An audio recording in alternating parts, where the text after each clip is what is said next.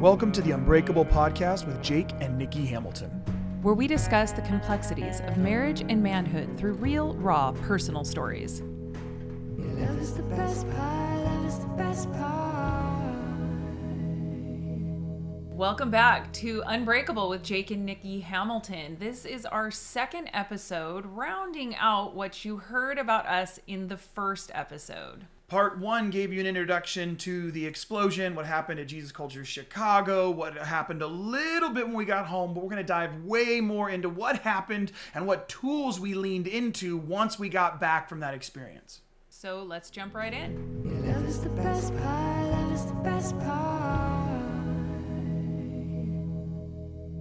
Hello and welcome to the Unbreakable Podcast with Jake and Nikki. We are jumping into part 2 of our story, introduction to us, and how we kind of ended up getting into a place where we wanted to talk about marriage, talk about masculinity, talk about femininity, connection, relationships, all of the stuff we're going to be discussing on this podcast. How did we end up here? So this is part 2. If you haven't caught part 1, go back and catch up.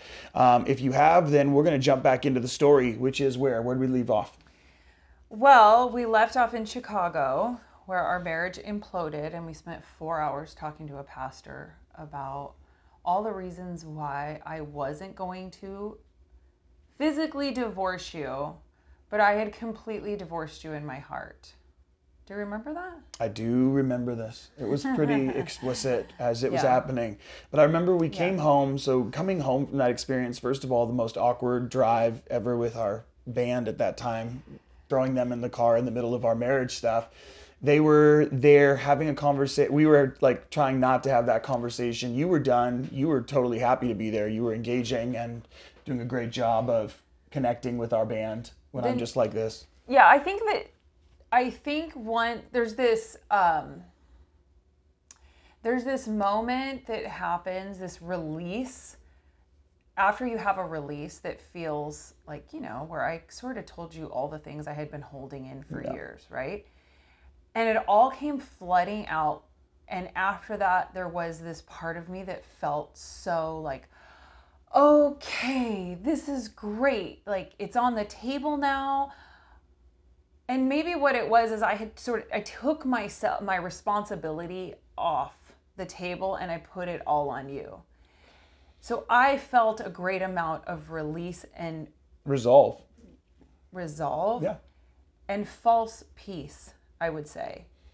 And I've heard this from other people, and it's this feeling of peace, but I have to say it has to be a false peace, because it's not coming from a place of, it wasn't coming from.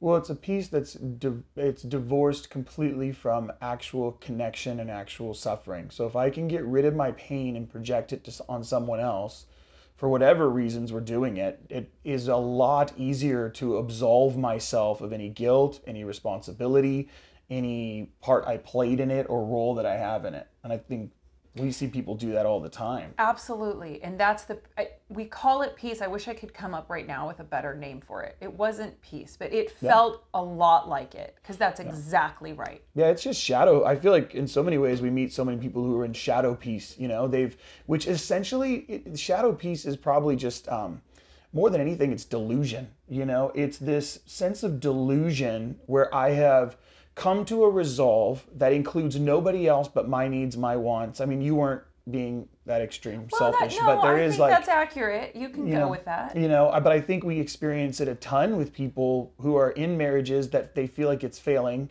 and it's not working and it didn't go the way they planned. So they end up creating a fantasy land, the opposite of divine imagination. They end up participating in fantasy, which is, this is all your fault, all your responsibility. You deserve all the guilt, all the shame. So I'm going to shove all this on you.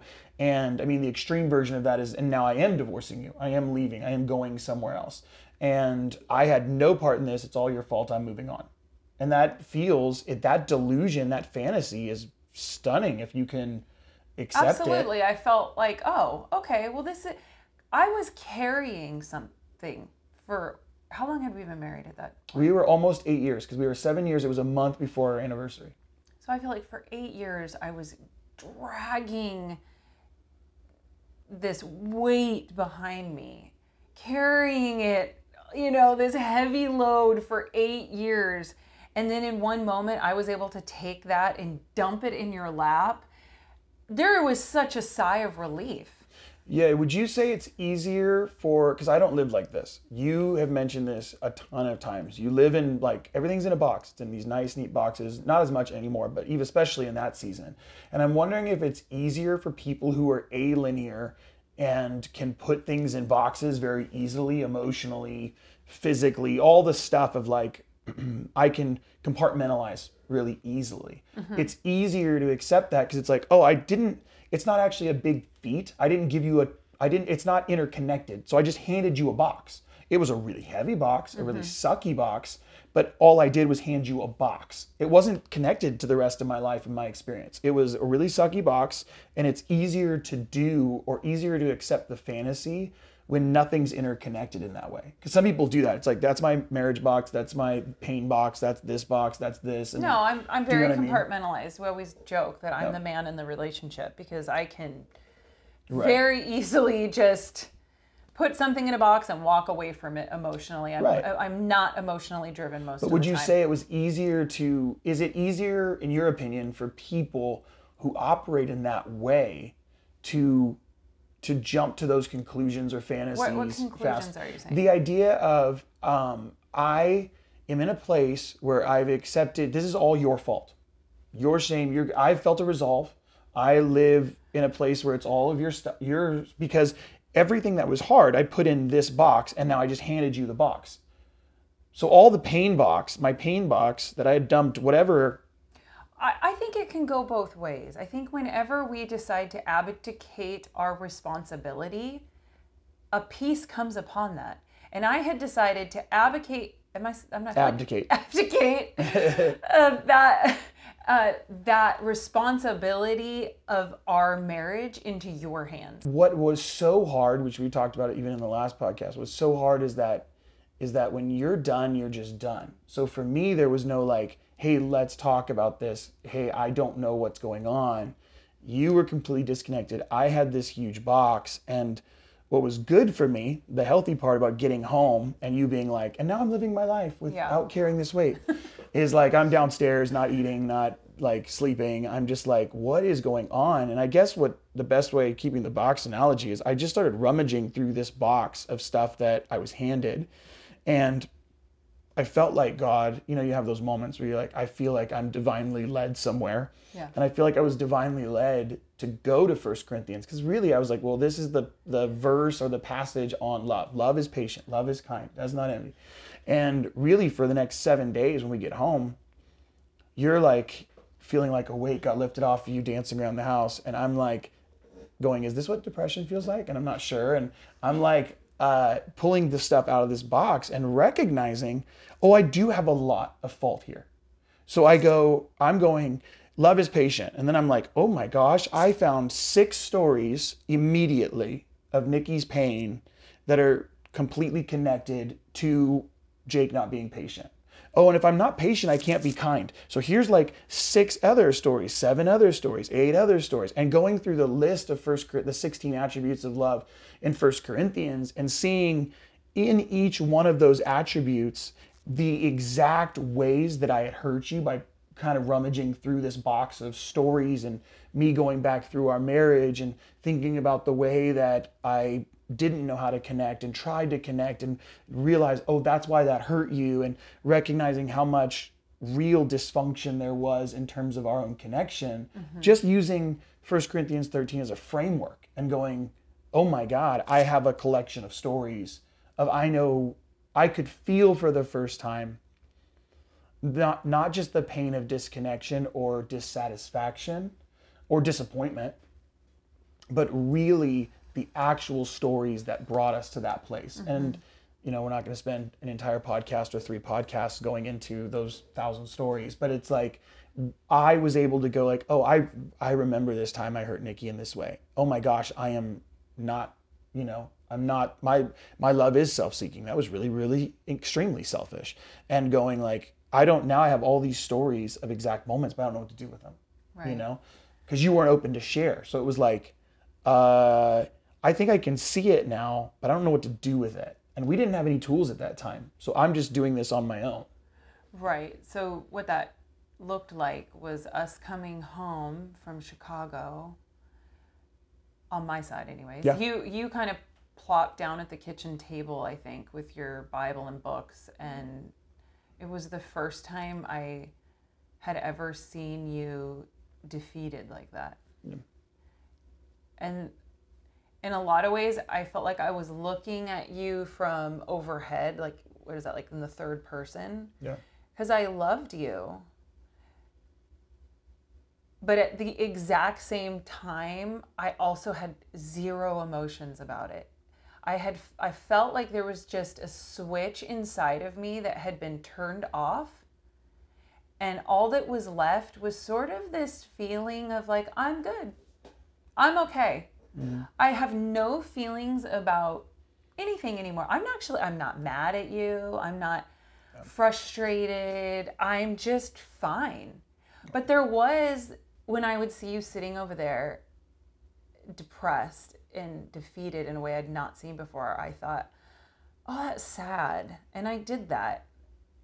And I don't like that I did that, but I also don't have enough energy to even try to fix it. Yeah. And I can say it was the first time that I would like do laundry. And you know, we have a very traditional marriage. So Yeah. I do everything in the house and you kind of do everything outside. It's just very traditional. Yeah. So I do all the laundry. And I was like, I'm not doing his laundry anymore. I don't care. You know, and you came in and you're like putting your clothes, like hanging your clothes up. And I kind of looked at that and I thought, that's so ridiculous. Like, this is so petty and ridiculous. But I don't care. I just didn't care anymore about anything. No. And I'd hated that I didn't care. There was a little seed of, I hate No. that I don't care, but I didn't care. No. Fast forward a week or two of this now coexisting and you dying and me just like, oh, actually, yes, I think I will go to lunch with my friend, which has been something before, you know, I would have felt bad leaving you with the kids or whatever, Yeah. you know?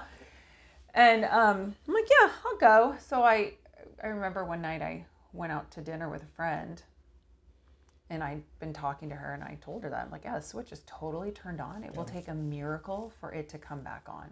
Like, I'm actually kind of cool to live like this for the rest of my life, because it was non-emotional connection is really easy. Roommate is a pretty easy situation, right? Yeah. Real love is what costs. Yeah. To actually engage with those things that are hurting you in a way that you stay present to, there's an immense cost to that. One that Yeah.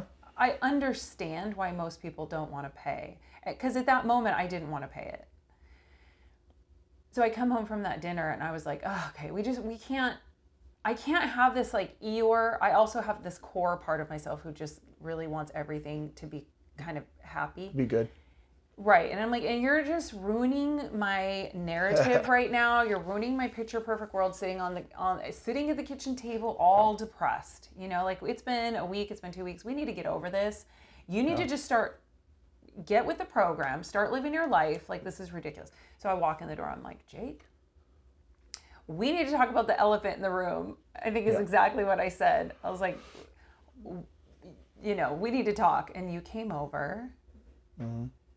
And you started to cry and you apologized, which really I was the one who should have apologized in the moment, because I wasn't showing up to our marriage.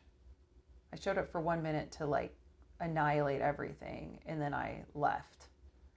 And the fact that you came and you apologized to me, and in your apology you said, these are the reasons I've realized I've hurt you, and you named things that I didn't even know were hurting in me, and that broke everything. And I think we spent the next, I don't know how many nights, because we had kids, and that's the only time you have as a parent is once your young kids go to sleep.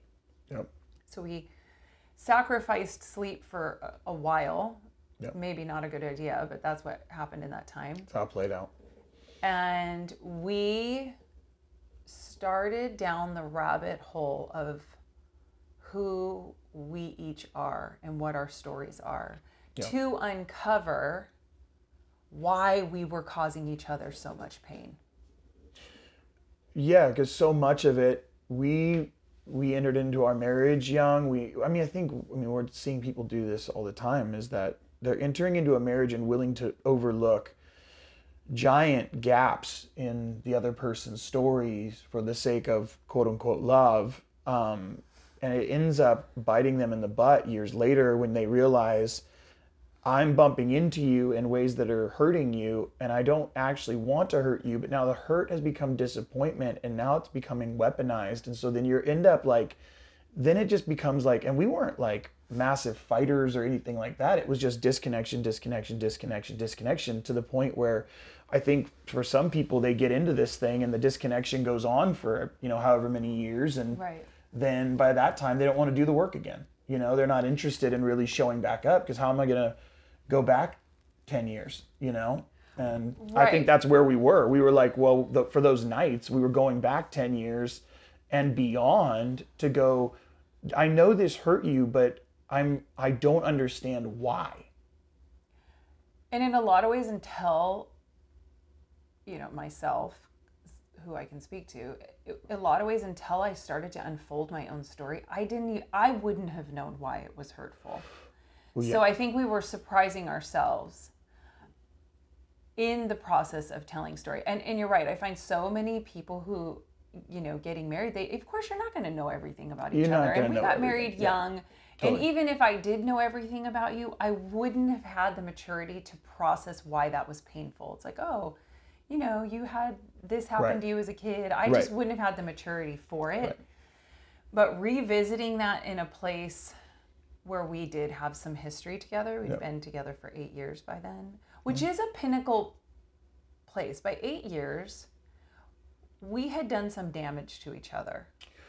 Right. I mean, I think Mike Bickle said it great. When I asked him about marriage years ago, Mike who runs the House of Prayer in Kansas City, and he basically was just listen, we spend this we've been basically 7 to 10 years. It's different for everyone. There's some flex in these, 7 to 10 years. We spend the first 7 to 10 years trying to figure out or believing that we could change the other person. So they're going to come to our way of doing things because our way of doing things is definitely better. And then we realize about that 7 to 10 year mark that, oh my God, they're never going to change. Some of these things about them are that's the way they are. Mm-hmm. And then you spend the next, what he said, 3 to 5 years deciding whether or not you're going to stay, and the rest of your life either being miserable or finding joy in it, finding joy in the process of learning each other and learning how to connect in those ways. And I think we see a ton of people who they end up in that 7 to 10 year mark, and they don't have the tools or have the time sometimes. Really, I mean, the gift we were given was time. Mm-hmm. The fact that we would stay up late and chose to do it that way and spent the amount of hours we did just to dive into the story of each of our lives, that helped us build connections in terms of how we were missing each other in ways that I don't think anything else really could have at the time. I mean, I definitely went to counseling. I went back to counseling for the first time in a long time. Got some really good counseling, had some really good advice and some older people in my life at that time. And you were introduced to the book, the book How We Love by Milan and Kay Yurkovich. And that was huge. Well, yeah, the best part is even in that story, I'm in counseling and my counselor has this book on his desk. I'm like, oh, what's that book? Because he's got a million books, but this is the one on his desk. He's like, oh, this book is really good, but I haven't dove into it enough to know if it's going to be a good tool. So but I'm really enjoying what I'm seeing in this book. I really enjoy it, And I immediately went on Amazon and bought the Yeah, book that's because I was your way. like, I was like, oh, well, I'm skipping over Yeah. those steps. And it was like, oh yeah, comfort cycle, connection, how to do conversation. That was like the first steps of us figuring out how to do connection. Which was awkward for me because you wanted to then start doing this comfort cycle with me, which is maybe explain that. Yeah, a it was little bit. active listening. So like the comfort cycle, I fully encourage everyone, go get the book, watch some of their videos. You can get a lot of stuff online from How We Love, Milan and Kay Yurkovich. We'll put a link down in the bottom of the description. But what's wild about it is it's basically another tool or version of it is a version of active listening. So basically, and I'm not doing it justice, is I am first going to receive you. But there was like, you have to be holding each other. while Yeah, doing so it. the big part is you're going to lay your head in my lap and you're the one that's hurting. So you're the one that's the one that's been hurt is going to lay their head in their lap, in the lap of the other person and tell them what's hurting. Whether it's been hurt by them or they're just hurt in general, they're processing something and they're being vulnerable. They're not just going to share something vulnerable. They're actually going to put themselves in a physically vulnerable place to the other person, which is the most significant part of the tool Absolutely. for me. I I hated think that. Yeah, and I think what it does is it's like, am I going to make myself vulnerable when vulnerability isn't safe, or traditionally in our relationship hasn't been the safest thing, or we didn't even know how to access it? And then basically to let that person from that vulnerable position share their vulnerability, share their hurt, share their pain, share their woundedness. And the person on the other side doesn't try to fix or figure it out. They actually repeat back to them what they just said so that the person is affirmed that they heard what they said. Because so many times It's basically active listening 2.0 vulnerability edition. Right, because at the end of the day, like, and some people think it's so stupid to repeat back to someone that they love what they just said to them, but it actually communicates, I'm not interpreting what you said. I'm not giving my take on it. I'm actually just listening to it. So let me say this. There was a couple things that we did back then, which were, we kind of agreed that we're going to have to do the cheesy things like active listening. I have a hard time with anything that doesn't feel super authentic. I feel like I'm lying, and for some reason, doing something like that feels vulnerable to me. I guess the way that I'm feeling vulnerable in that is that you are... For me to do that, I'm actually letting you know how much I care about you, that I'd be willing to put myself in a position to look stupid. Right, absolutely. That was hard for me. I mean, I think a lot of I have my best friend would be like, "What? You put your head in his lap?" And women he listened to you? Oh, they would just drool, But for me, that cost me a lot to do something like that. Right. So, and I know there's probably a lot of men who can relate to that, and some women too, that these things that seem so simple to do in love and in a marriage come at such an immense cost to your physical and emotional body. Right. And I see that, like, when I talk to couples, we've talked to couples and done a lot of, marriage stuff with people. And I see spouses who genuinely love their other half. Most of the time, I find myself identifying with the guy in the relationship, and you identify with the woman. Yep. And I look at these men, I'm like, this man is so in love with his wife, and she's begging him for affection or begging him for attention. And she thinks it's because he doesn't love her. And if she only realized how much that costs his physical body to do something that feels so easy for you, right? Card, or it seems ridiculous to say it's really a huge cost to me to do active listening with you. Yeah. That seems ridiculous on paper. But the reality of sitting in front of you and doing something silly is putting me in an extremely vulnerable position and costing me everything. Yeah, and yeah, even our language disconnects there because I would never want to call it silly because it automatically devalues it. So I get what you're trying to communicate, but for me, I'm like, it's only silly on your end. And so what happens is there is, for us, there's this whole piece of going, like this isn't silly. This is like marriage is vulnerability practice. Like this is the place where I get to practice what my version of vulnerability is. Because my version of vulnerability is just different than yours. One isn't better or deeper or whatever to the other person. We all just have different personalities, different temperaments, different stories. We're bringing different expressions into a space to be able to do that. And so many times it's like this is my take on it, is so often we don't know how to be, we don't like being vulnerable because vulnerability is essentially me processing my own insecurities out loud with another human being that I don't even know are true yet. Yeah. Like, I don't even know if they're true. So I'm going to say something that you made me feel, and I don't even know if that's really what I feel or really what I've experienced. But I'm going to put my head in your lap and do that.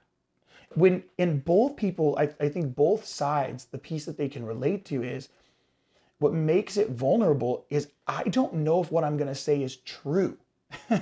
I don't know if it's going to... For me, what makes it vulnerable is I'm putting myself in a position to A, lose control of my emotions, and B, allow you an ability to tell me or to show me that actually you don't love me.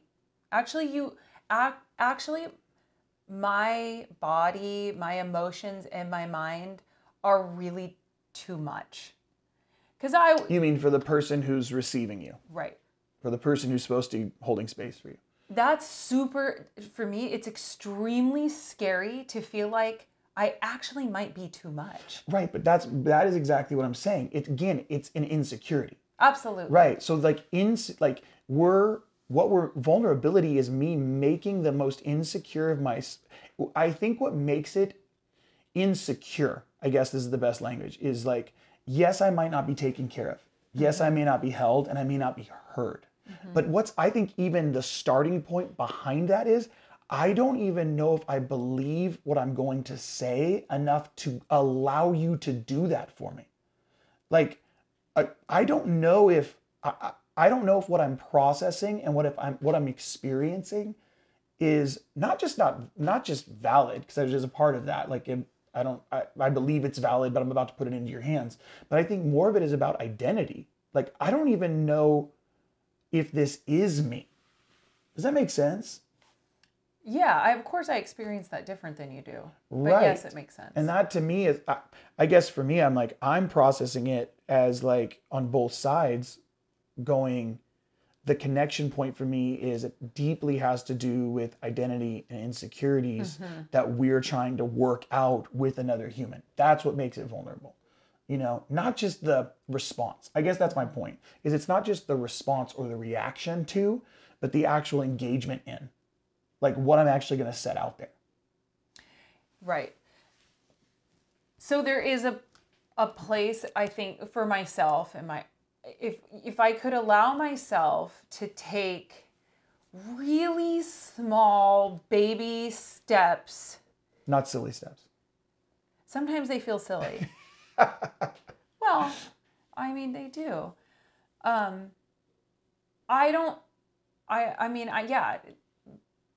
It feels silly because me being in a position where I've put control of my, what's the right word here? I put control of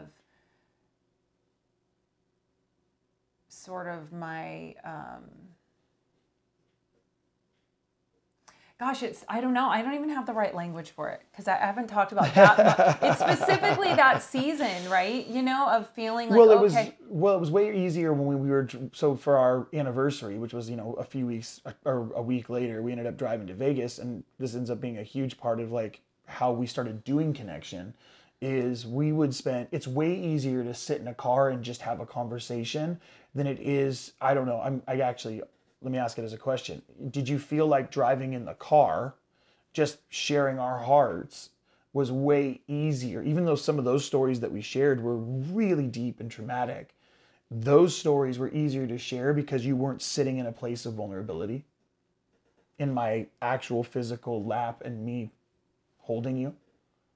Yeah, I always tell couples, like, hey, if you have some hard conversations, get on a long road and have the conversation in the car. There is something about, okay, we don't have to totally, it's just the two of us, you're uninterrupted. So that's that is huge. the bonus. That is the bonus. If you got like a good 2-hour car ride, you're uninterrupted, and preferably do this with a place there's not a lot of traffic or it's not a stressful drive. You're not in like downtown LA on the 405 or something. Yeah, that allows thought to flow through you easier, and it's like you'll be surprised maybe sometimes what comes out of that moment, because it almost, the car is this meditative, like, okay, let's sit in, we're going to do driving. We're going to be here for a minute. We've had a lot of just, with your work, we do a lot of driving, so that has been helpful. But I want to say that I think that comes from a place with myself, a lot of this I learned through these years of us just talking.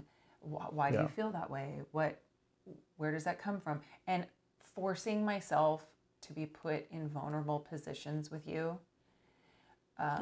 baby steps at a time. I realized that, I have always felt that it's my job to hold everything together, that it's my job emotionally. And so the best way to hold, I have a tendency to surround myself around highly emotional people, and I do the regulation. So I've set myself up with this great job of regulating people around me. Yeah. And I can do that because I am so regulated. Yeah. Right? So then to go and allow myself to go in a place that feels slightly unregulated, that's scary. Because you're so regulated? Yeah, that's the space, that's my identity. It's where I feel like, okay, this is who am I in a space right now? I'm regulated. I've hopefully working through that. Yeah. And I'm not doing that as much, which also made it really hard for me when we had kids, which I think, to go back even to how we got to Chicago, like, how did it get so messed up? Because we loved each other. It's not like we got into marriage not in love, Well, yeah, and I think that even to a degree, it's like we didn't choose any other outs. We chose together. We kept choosing together, but we just didn't know how to do together well because there were so many points of disconnection.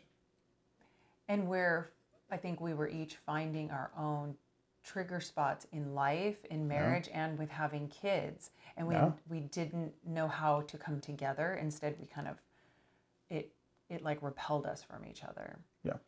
Having 3 kids, one every year, every other year, actually. They're 2 years apart, each one of them. And I began to, which I had been told before I had kids by my aunt. She's like, when you have kids, what you will notice that you are going to go back to when you were that age. And so anything you were going through in your own child, especially with a child of the same sex, that's going to be a form of trauma for you that you will be living through your own children. And so I knew I had the wisdom, and I still didn't understand how true that was. Yeah. And so having kids and realizing that I, spent a lot of my young years feeling like it was my job to regulate in the family. And now I have these 3 little kids and this husband, and I can't regulate anybody. Yeah.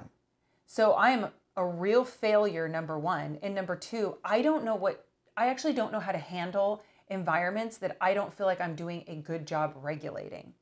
So there was a part of me, I think, that felt very out of control. Yeah, well, and in most environments, if you can't regulate it, you just don't come back. And you can't, but I was fiercely a mother and right. fiercely a wife. wife. That's the point. It's like, that's the whole point. It's like what you said earlier in the conversation, which is like, you have to keep showing up. Like there is a degree to which this is like, you're in. So if you're in, then I don't get to like check out and move on somewhere else. It's like I actually have to be present to the pain that I'm actually experiencing. And this pain is coming from somewhere in my life, in my story. This pain is showing up that I can't regulate this space.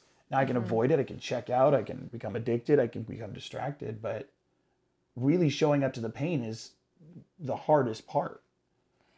And I can look back and say, oh, these are the things I did right, and these are the things I did wrong.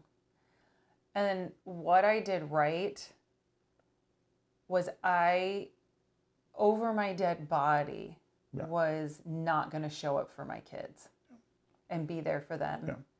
And for you in a lot of ways. I mean, I was like, I'm feeling the pain. I'm not, I'm feeling like this guy is a wolf in sheep's clothing. You have all the questions of like, oh my God, what did I do? What did I get myself into?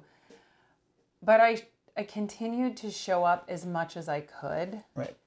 And I'm proud of that. I think I could have taken a lot of outs and I didn't. And I'm proud of myself for that. Yeah.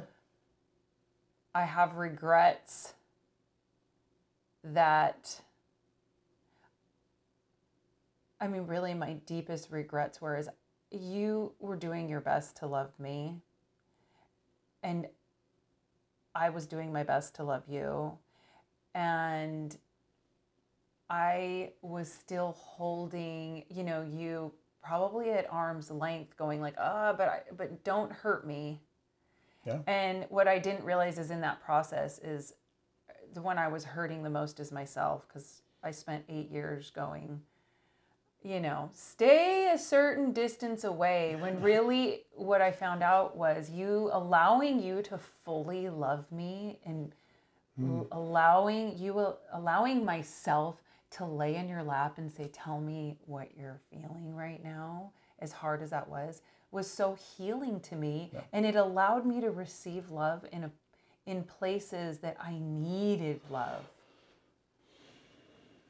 And I wish I would have had that information sooner. I wish I would have had the ability to do it sooner. And I don't know if I could. You can't change back time. But yeah, but I think that there's, again, like we've said a million times, like how many tools like do you have that just don't have value until you've, had enough failure, Until you've had enough failure, you don't, still stuff like, I don't know, it's stupid and it is more of a man analogy, but I'm like, you don't realize the tools you need until something breaks.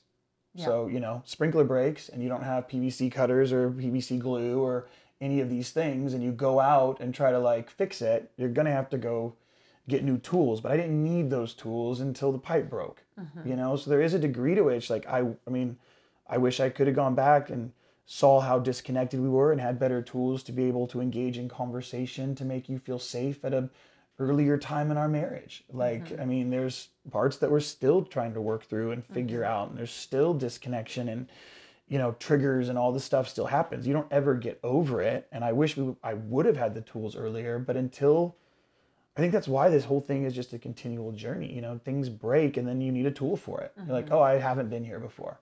Like this part of my house hasn't fallen apart yet. So I actually didn't know I needed that tool, and even to take the analogy further, there's like, now you realize there's tools you didn't even know existed, like, oh, they have a tool for that. You know what I mean? And you kind of go, oh, I wish I would have been aware. But at the end of the day, I think the main thing that happened when we came back was we chose each other.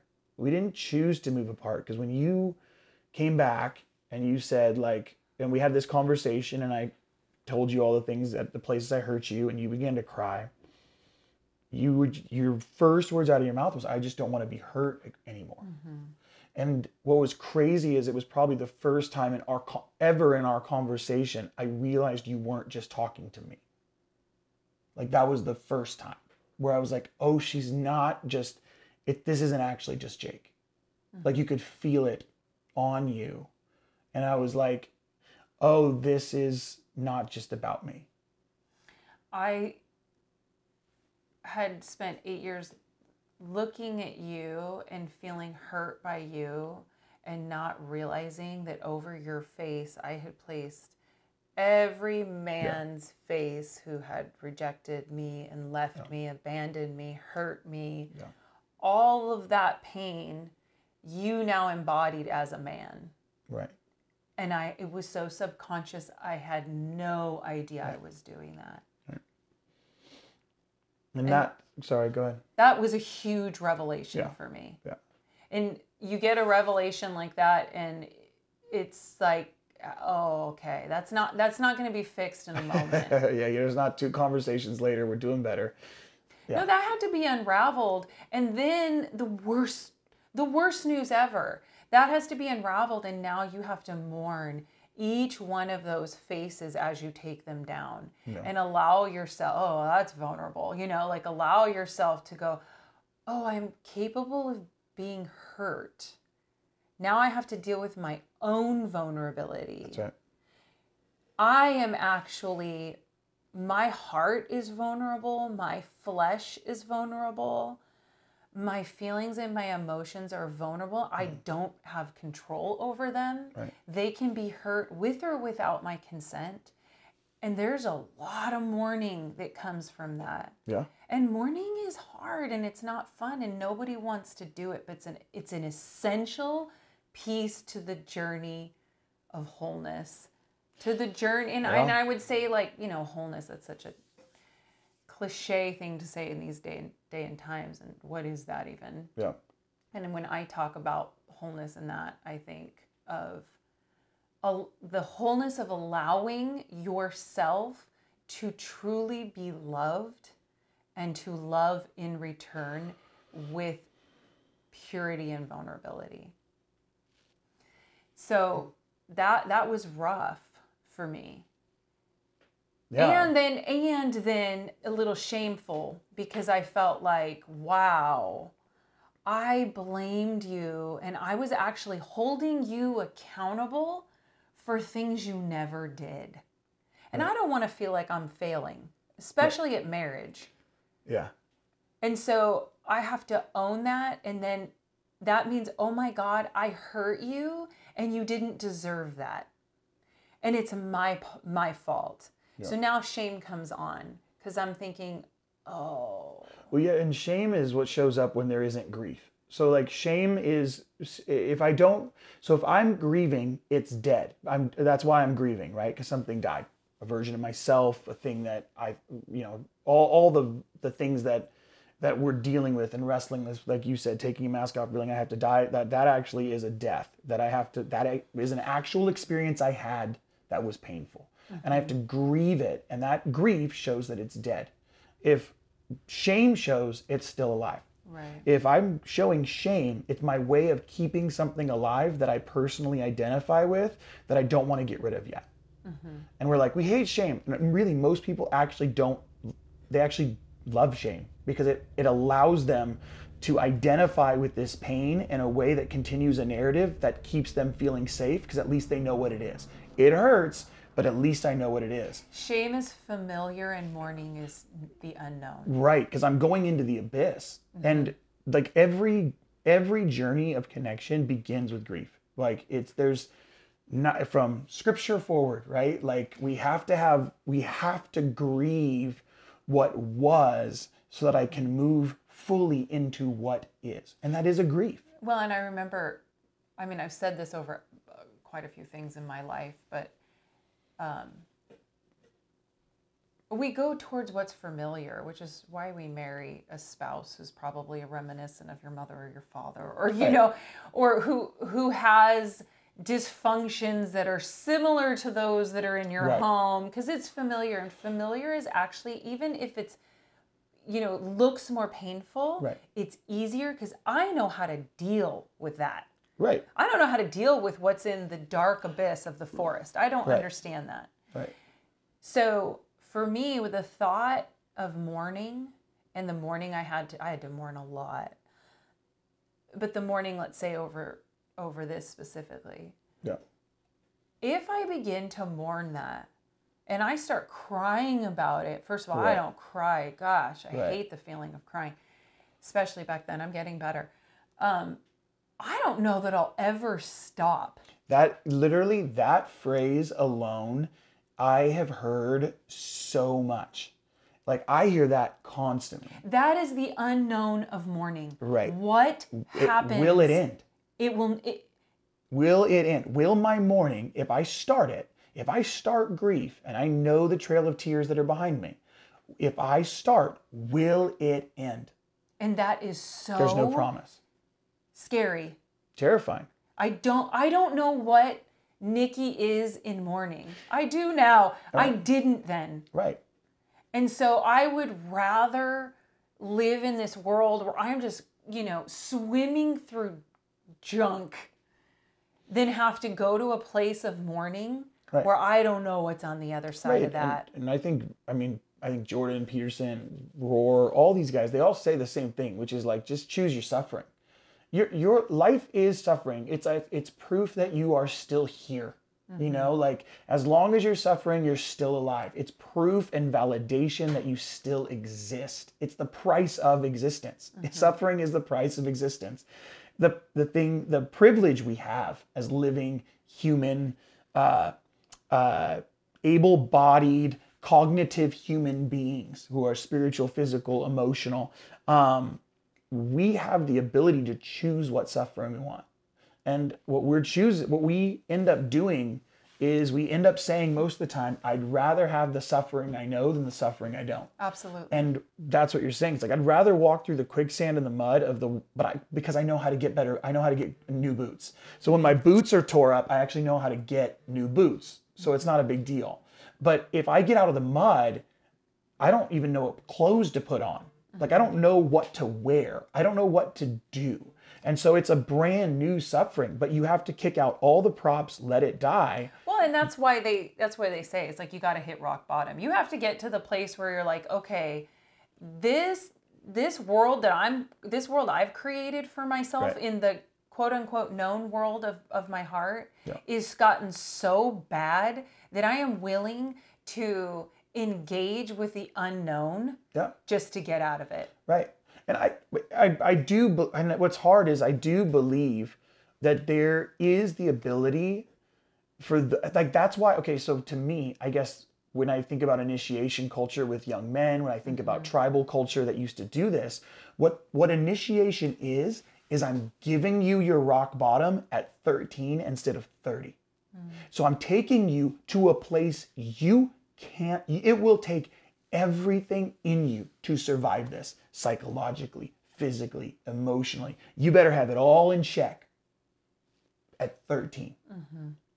And what we do is initiation culture, rites of passage cultures, we're shoving them into it at 13 so they could recognize it at 30. Right. And because we weren't given those tools, because we don't live in a culture that gives us those tools, we're 30 years old, 40 years old going, what is this feeling? What is this feeling? Where at 13, they would have been like, you're going into the wilderness alone. You have all these tools. We prepared you. Now go survive. We're going like, am I allowed to suffer?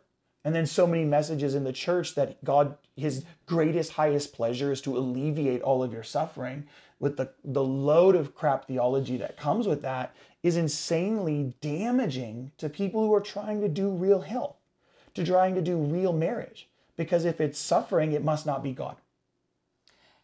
Yeah, we haven't even gotten into the fact that we were doing all this with you being in ministry. Right. And the God element, and that's a whole other subject that maybe we should embark on at another time. Well, but there's a lot in what you just said that we personally were wrestling with. Well, and I just think it's helpful for people to know, like listen, you're not damaged goods. Your suffering isn't anti-Christ in nature. It's not anti-God. It's not anti your marriage. It's not anti being a parent. Your suffering is actually appropriate. It is the price and the cost of existence. You're not going to escape it. You're just going to get another form of it eventually. So you can either deal with it now or deal with it tomorrow, but you will eventually have to deal with it. And the process of doing that is grief. And the way that we got to grief, which we can leave everyone with this episode for us, is coming home from Chicago. The entirety of the story is we actually learned how to have conversations that got to the places of our deepest suffering. And we did it with the person who's supposed to love us for the rest of our lives. And then they prove it and show up for it. And that's what builds a marriage. And Absolutely. And we have to learn how to ask good questions. And for those of you that don't know what those questions may be, you can ask. You don't have to go super traumatic at first. You can literally begin to ask your spouse, like, what did you dream about when you were 5? What did you want to be when you were a little kid? What was your favorite cereal? Like, and it's those little conversations, like, begin to build like this trust for the really deep stuff. And that's exactly right. And I think for those of you who are the less vulnerable emotional types, Yeah. giving yourself permission to take baby steps in your vulnerability. Right. And then if you know that you are married to that person, because you did this really well for me, is asking me simple, easy questions and coaxing me along, never judging my response. Right.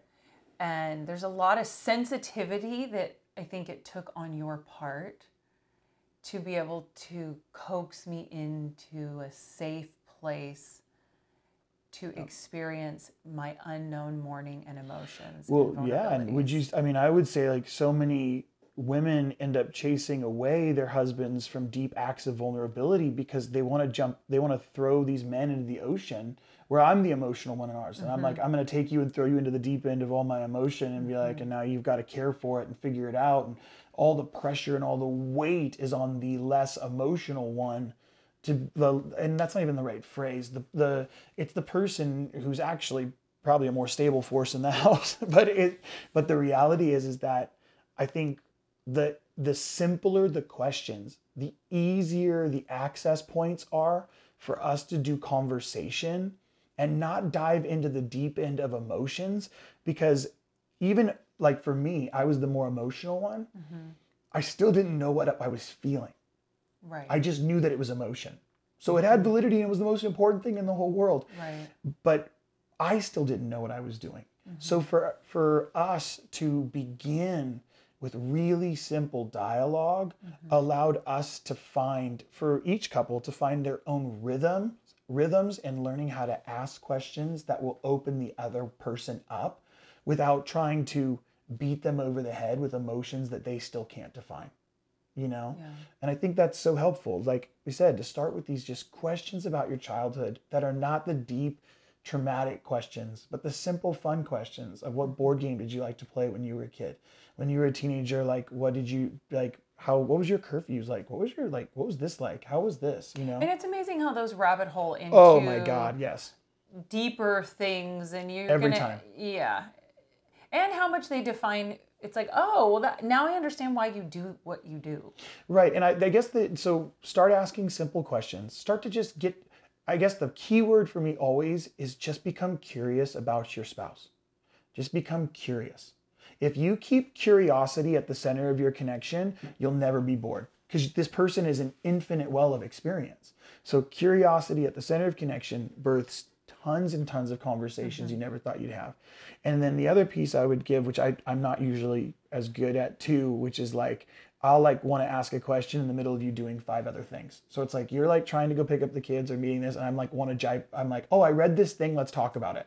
And it's like, that is super unkind. So basically figuring out ways, because for us, we were probably even better at it when we were having these moments because we would take the nighttime to just do those, And I think when you finding have young that kids, time, you really need to schedule your time together. When Right. can we have this type of right. deeper conversation? And it's not even, and the cool part is it can be that's like our date nights. What do we do on our date night? If you have young kids, you need a date night. You have this regularly scheduled date night. Then part of it is like, let's not talk about all the chaos in our current life. Let's actually dive into the stories of our growing up, Right, which diffuses a lot. When you're talking about me knowing you, Yeah. it's less, we're talking about, oh yeah, when we were newly married, there's a lot of landmines there. Oh yeah, that was the time you blah, blah, blah. Right. And it can flop a little easier. Yeah. So if we're having a hard time maintaining good conversation, we need to take it back to pre-knowing each other. Right. Because there's not as many landmines there. It's easier to be curious about your spouse in that season of their life because it doesn't affect. Well, yeah, and right, that's how we learn how oh my God, now it makes, that's what happened to you when you were eating cereal every single morning when you were like at the breakfast table, this happened to you. No wonder you hate when I do this. Right. Oh, I get it now. Yeah. We didn't have to discuss what I'm doing that annoys you yesterday. We're making the connections by being curious about who the person was and the experiences they've had growing up, so that I can so we can allow the natural connections to be made as we're exploring. And wow, you want to open up a door to intimacy in your marriage. Yeah. Have your spouse identify something deeply true about who you are and name it Yep. with, oh, I understand you Right. now. You feel this because of this. Yeah, or wow, I just want to point out, I'm so sorry, because it must really hurt you when I say things like this. I didn't notice that before. Yeah. I'm really sorry. Because now the I'm sorry isn't connected to, oh, I hurt you right now, I want to make things better, and I just want it to be okay. It's, I see you, I know you deeper, and I'm going to apologize for the 1,000 things we've never brought up. Because I see you now. Yeah. This part of you that I never saw before. And that is extremely healing. Yes, it is. So we'll leave you guys with that today. Clearly there was a few things. We'll leave some notes There's down. some tangents. Yeah, we'll leave it. We'll leave a few links for some stuff, some resources down in the description below. But we're glad you joined us, and we will see you guys next time on the Unbreakable podcast.